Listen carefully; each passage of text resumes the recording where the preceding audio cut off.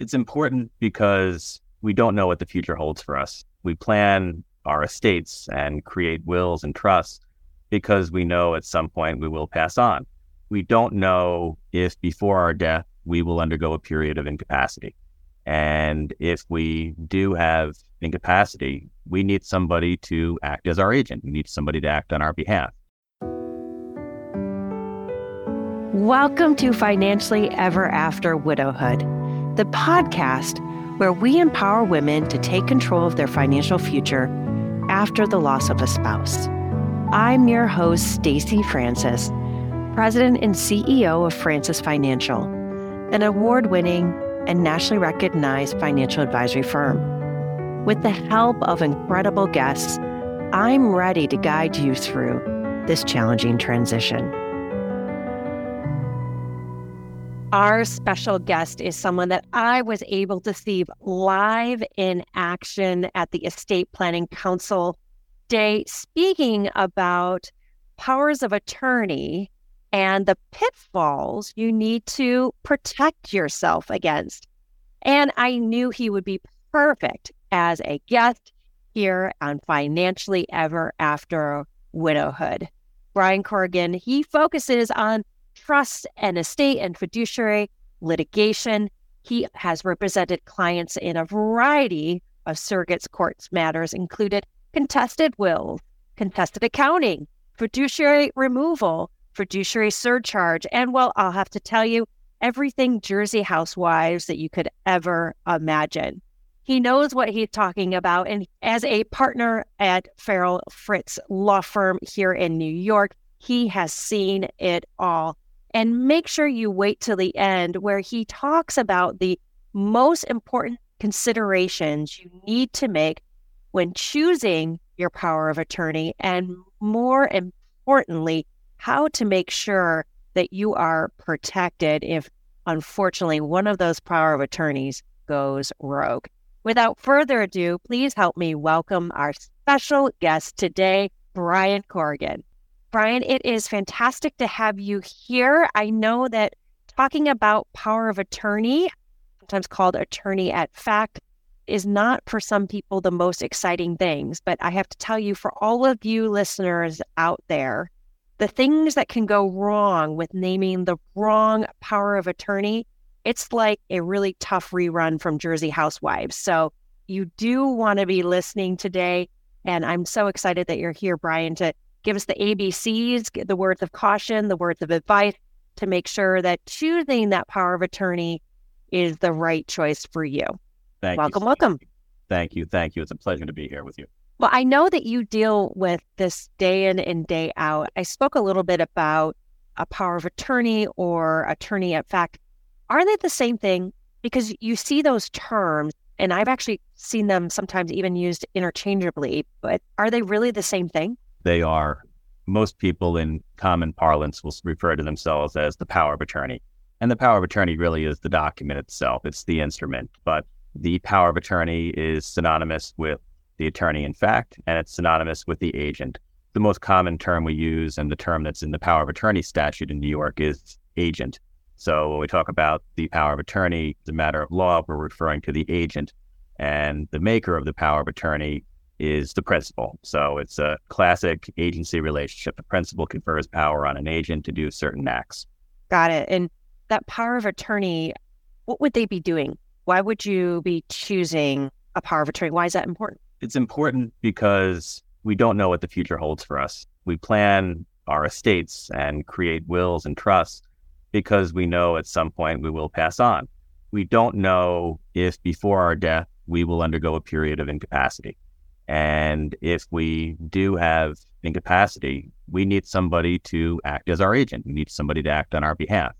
We need somebody to act on our behalf in two respects. First, a personal medical capacity, somebody to make decisions for us with regard to our healthcare. And that's a healthcare proxy. That healthcare proxy is another agent, but the scope of their agency is really limited to matters concerning the person and medical care. A healthcare proxy has no say over anything related to property or finances. And that's why the power of attorney or the agent under the power of attorney becomes so important. Having a power of attorney in place will allow somebody to act on your behalf for financial matters if and when you do become unable to do so yourself. And I will tell you, we just had a situation where a client was very ill, went into the hospital, could not make any financial decisions for herself. She was actually in a coma, and she had nominated her daughter as the power of attorney to be able to pay her bills, pay her mortgage. But one of the things that I have heard of, and this actually happened, her daughter had difficulty having the bank accept that document of the power of attorney. And they were telling her, no, sorry, you have to use our own form. That created kind of a circular effect because our client wasn't available, right, to execute a new form. Does this happen very often? And Brian, what can you do to make sure that your power of attorney doesn't run into this?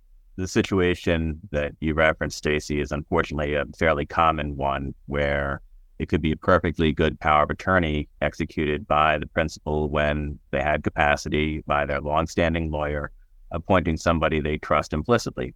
Yet when a third party, such as a bank, is called upon to accept that power, they refuse. And the most common instance is it's not our form. It's not First National Bank of Whoville form. And that's the only form we'll acknowledge.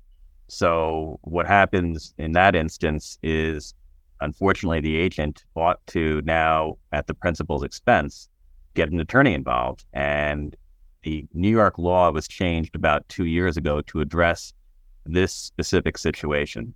Prior to 2 years ago, if a third party, such as a bank, was refusing to accept a power of attorney, there really was no downside to them to doing so. They could simply say no because it's not our form, which is an unreasonable basis to refuse to accept a power of attorney.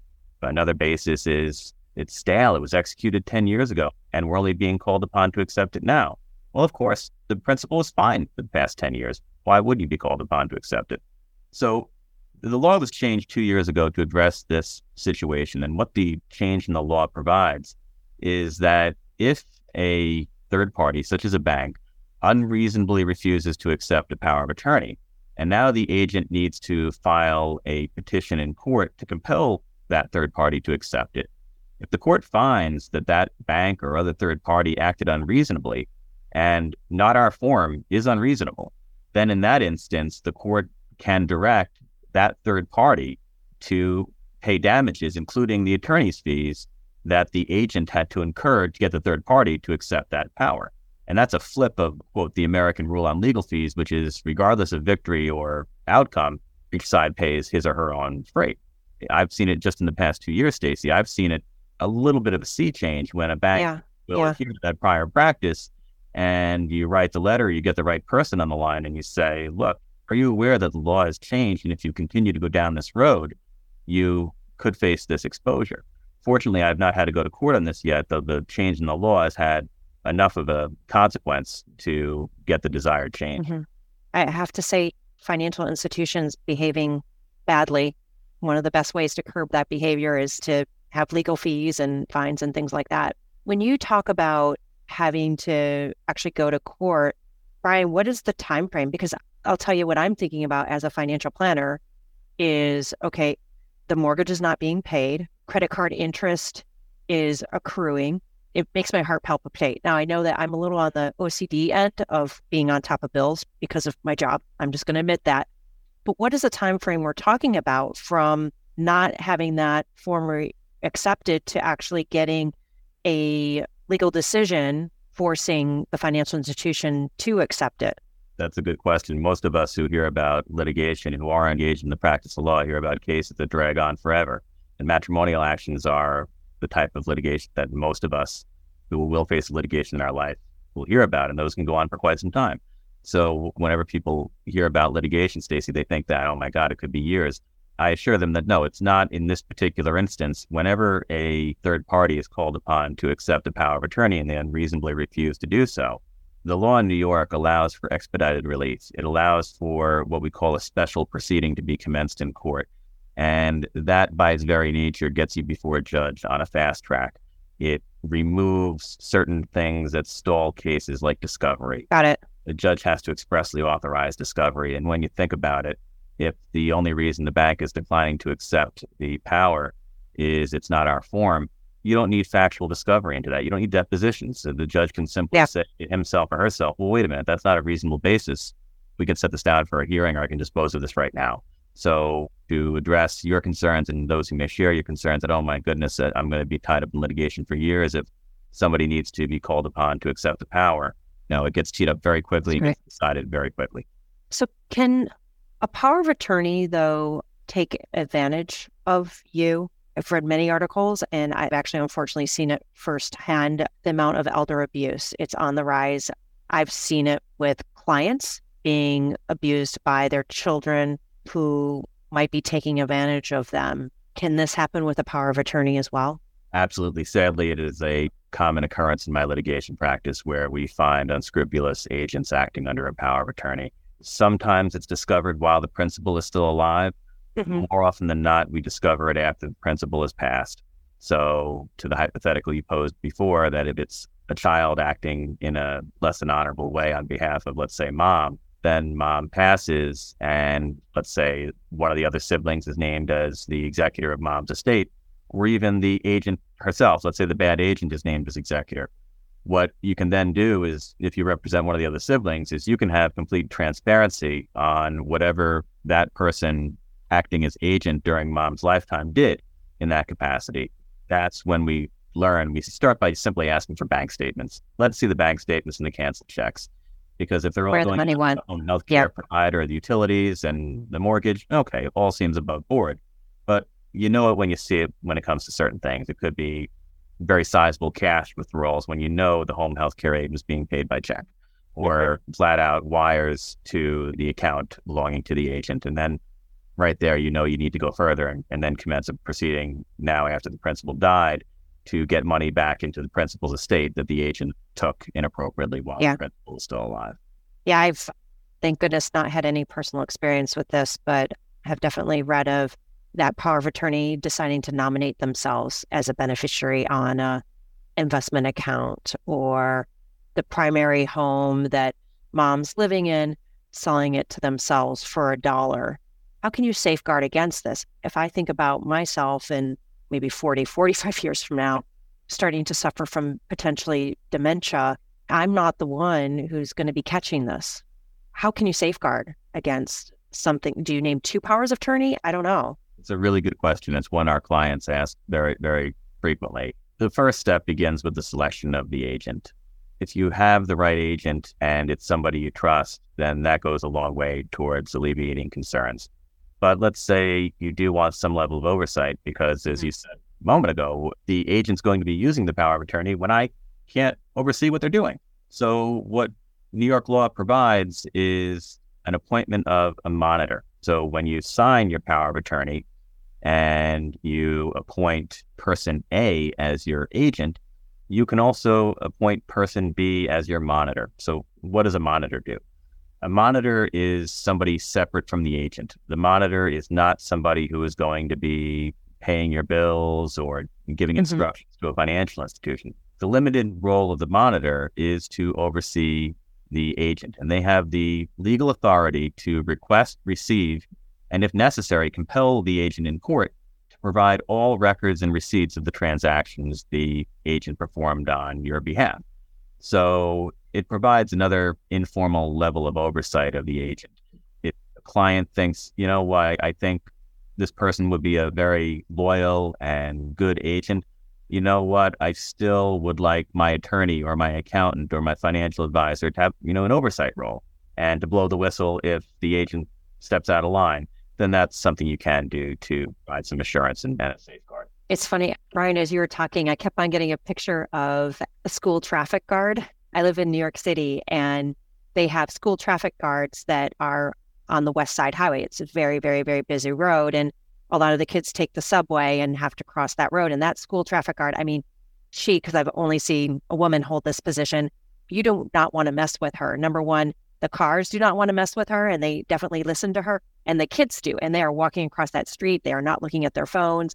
They're doing everything right. And I almost feel like it's a school traffic guard there that's protecting. And I've seen this in action. Boy, this was a long time ago. It's actually I think I had only been practicing maybe 4 or 5 years. I was brought into a case to manage the assets of the estate, and it was taken away from the current advisor because the current advisor didn't realize, was not paying attention, that there were 3 children that had roles in the estate, and one of them was using the money for a really nice wardrobe. And when I say really nice wardrobe, to the tune of hundreds of thousands of dollars. And Brian, I was very nervous about even getting involved because just being part of anything where people have been naughty scared me. But it really showed me how having a monitor come in to really review this caught it, which was good, number one.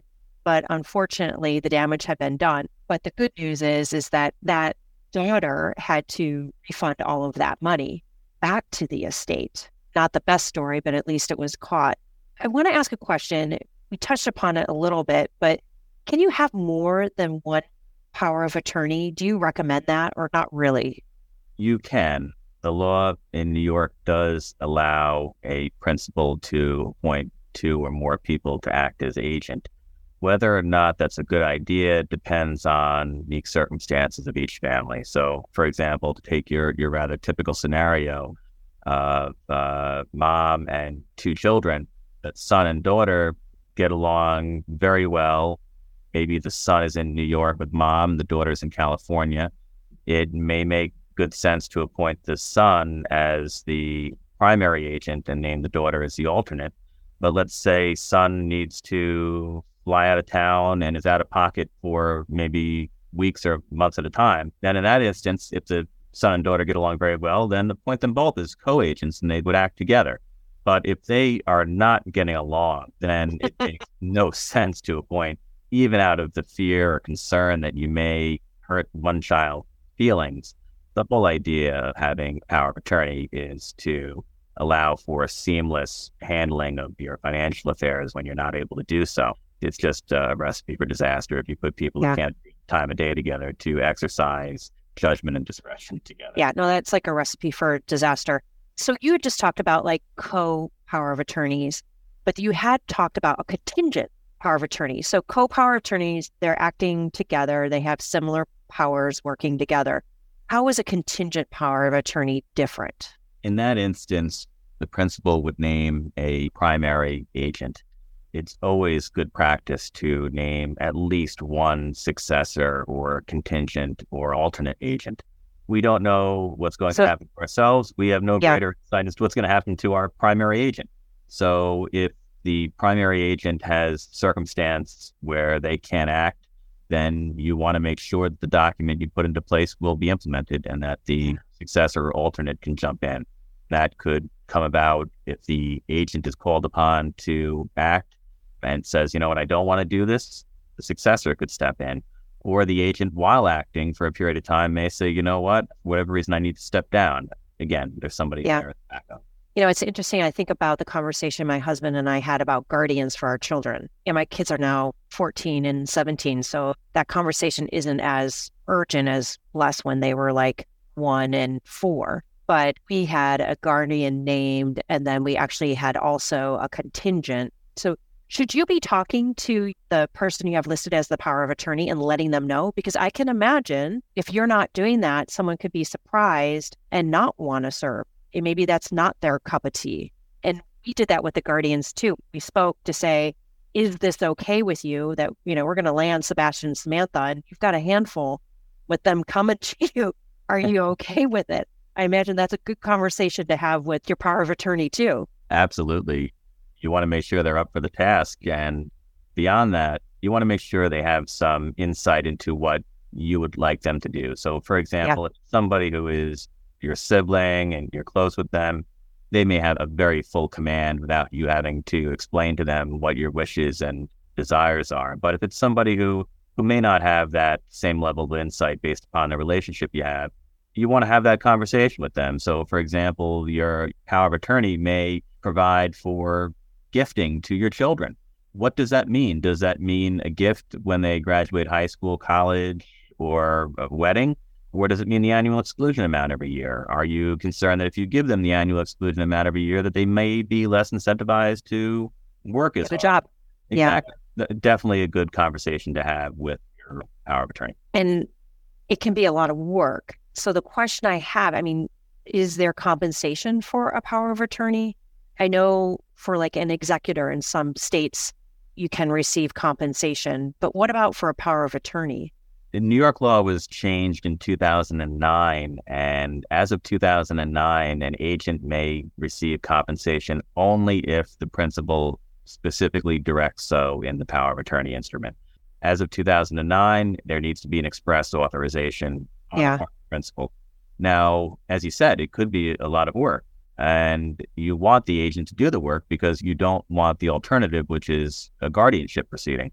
So what you want to do is, if you believe it's somebody who will only do the task if they are compensated, have a discussion with your attorney about what the appropriate compensation is. And Stacey, you alluded to an executor and their compensation, which is, at least under New York law, keyed to the size of the estate. And that may be one way to go with a power of attorney. But as we see in our trust and estates practice, the size of the trust or the estate, although it's keyed to the compensation, the fiduciary, it may not be commensurate with the work. This could be a windfall for the executor or trustee. Or alternatively, it could be far short of the fair value of the work they're doing. So an alternative, rather than to draw an analogy to the compensation statute for a trustee or an executor, is to put a formula into the power of attorney. The principal can fashion himself or herself, and it could be an hourly rate set based on the hours performed. Then, maybe that might be an instance, Stacey, where it might be good to have a monitor involved. Yeah, that's what actually was just thinking. I'm like, and then you've got the monitor. Exactly. It took you 2 hours to write the bill to Amex? Really? Exactly. Are you sure? How long does it take to change a pillowcase?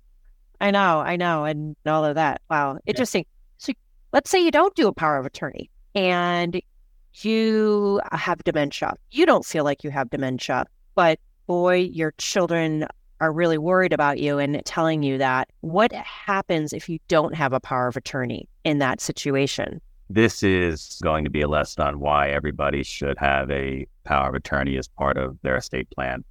So in your hypothetical, you have dementia, your bills are accruing because you forgot to pay them. And maybe other property matters are being neglected because you're not able to attend to them. And if you name your son or your daughter as your agent, they can step in rather seamlessly and go to the bank, go to the Vanguard, wherever your IRA may be, any institution, and take control. Make sure that the RMDs are being kicked out, making sure that there's enough money in the checking account from the savings account to cover your monthly automatic debits.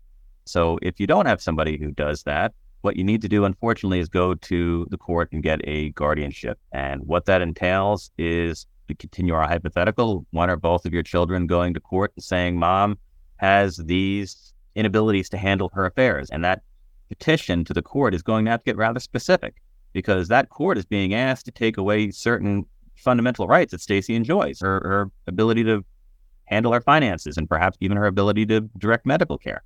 So that petition is going to have to spell out things about Stacey that Stacey may not want a stranger or strangers to hear about. Then once that petition is filed, there's going to be somebody appointed by the court to go out and investigate. Is what Stacey's son or daughter asking this court to do, is it warranted? There needs to be some factual investigation. A lawyer may be appointed for you because, once again, the court's being asked to represent me. And as you're saying this, Brian, I'm just seeing dollar signs. Exactly. Is that right? I mean, is this, I imagine that it can be a large legal cost for this, in addition to absolutely demoralizing to the person who is being told, you are not competent any longer. You cannot make financial decisions for yourself any longer. That's it. So we're going to have someone do it for you. That's right. The expense is exponentially greater than any investment that you would have in an attorney to do the form in advance. Moreover, let's say, for whatever reason, continuing my earlier hypothetical, your son is in New York, but your daughter's in California. So you think it's probably better to have your son, the person who takes care of your finances. Maybe he's the one who files a petition to become mom's guardian. And your daughter says, well, wait a minute, why him? Why not me? And now what you've just done is you put your kids in an adversarial stance. No, that's not good. Avoided Not it good. by the advance directive. Yeah, and you know this better than I do, but the form and the documentation for a power of attorney, it's not hard, it's not expensive. It's really a must-have. Any other important advice before we close up? Anything else that we missed, or any other last key kind of parting words of advice after we just scared everyone, which I think is good because sometimes my children, I threaten them. I find by the third time I've told my son, walk the dogs, and he refuses it. If I threaten him to say, you know what, you're not going to see your girlfriend if you're not careful, he's immediately out the door. So I think in some ways it does work. But any other words of advice that you have? In closing, one key point of advice is, let's say you are acting as agent for a loved one or a client. It's not just mom, dad, or grandma. Let's say it's a client and you're acting as their agent. No matter in what role, whether it's familial or professional, you as an agent are every bit a fiduciary as an executor administering an estate or a trustee administering a trust. So what that means is not only must you act in the principal's best interest, you have to keep the principal's assets separate from your own, but you also have to make sure you keep meticulous records and Got it. Yeah. receipts. Because there is a possibility that, although it may be perceived as simply a bill-paying role, an agent acting under a power of attorney could be called upon to account in court for what that agent did. And if you don't have the records because you threw them out or you never kept them in the first instance, the law says that if a fiduciary can't produce records as to what the fiduciary did, all doubts are resolved against that fiduciary. Ouch, that's a tough place to be in if you don't keep records. So if you assume the task of being an agent for somebody, make sure you keep records and make sure that when the principal dies, that you are released appropriately by the principal's estate before you do anything with those records. Yeah, that's where being organized is a must-have, not a nice-to-have.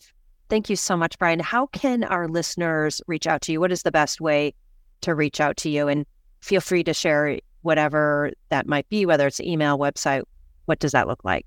Sure. I am a partner at Farrell Fritz in New York City and Long Island. My contact information by email is bcorrigan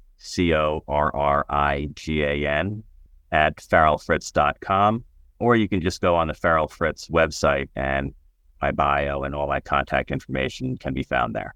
That's great. And for all of you listening, we'll make sure that we put that in show notes. I know that you're based in New York, both the city as well as Long Island.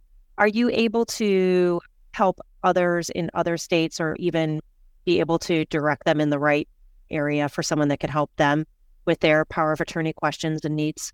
Unfortunately, I'm licensed only in New York, so therefore my ability to give legal advice is limited to New York, but I am a member of the American College of Trust and Estates Council, and through that organization, I have made several acquaintances with sound professionals in other jurisdictions who I routinely refer matters to that I can't handle. Well, thank you so much, Brian, for coming today and sharing kind of some scary stories, but important stories about power of attorney and the important advice that all of our listeners need to have. I really appreciate you joining us here at Financially Ever After. Thank you, Stacey. It's been a pleasure. There are so many issues to think about when you have lost a loved one, and one of them is making sure that your financial affairs are in order and protected by a power of attorney. While making sure that you have that power of attorney in place, make sure that you also review all of your financial assets, liabilities, expenses, and income. This is paramount to make sure that you are on financial track to a long-term financially secure future. If you have any questions, I want you to reach out to me because this is what we do and it's what we do best. You can reach me at Stacey, STACY, at francisfinancial.com, or you can go to our fantastic website, www.francisfinancial.com. We are here for you, and our superpower is helping individuals like you who are on their own, needing to make good financial decisions and want a teammate to make sure that they're doing exactly just that. Thank you again for joining us for Financially Ever After. widowhood, and we'll see you in 2 weeks. Thank you for tuning in to Financially Ever After Widowhood.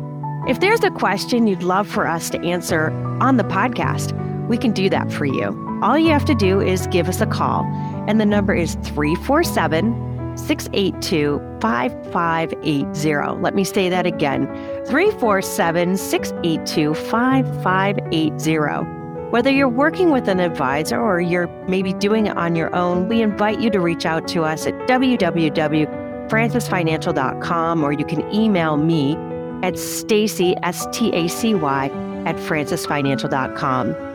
Our hope is to be a resource for you to help you also find a great financial advisor, whether that be with our firm or one of our trusted colleagues. Please be sure to like, rate, and subscribe to the podcast, and join us next time on Financially Ever After Widowhood.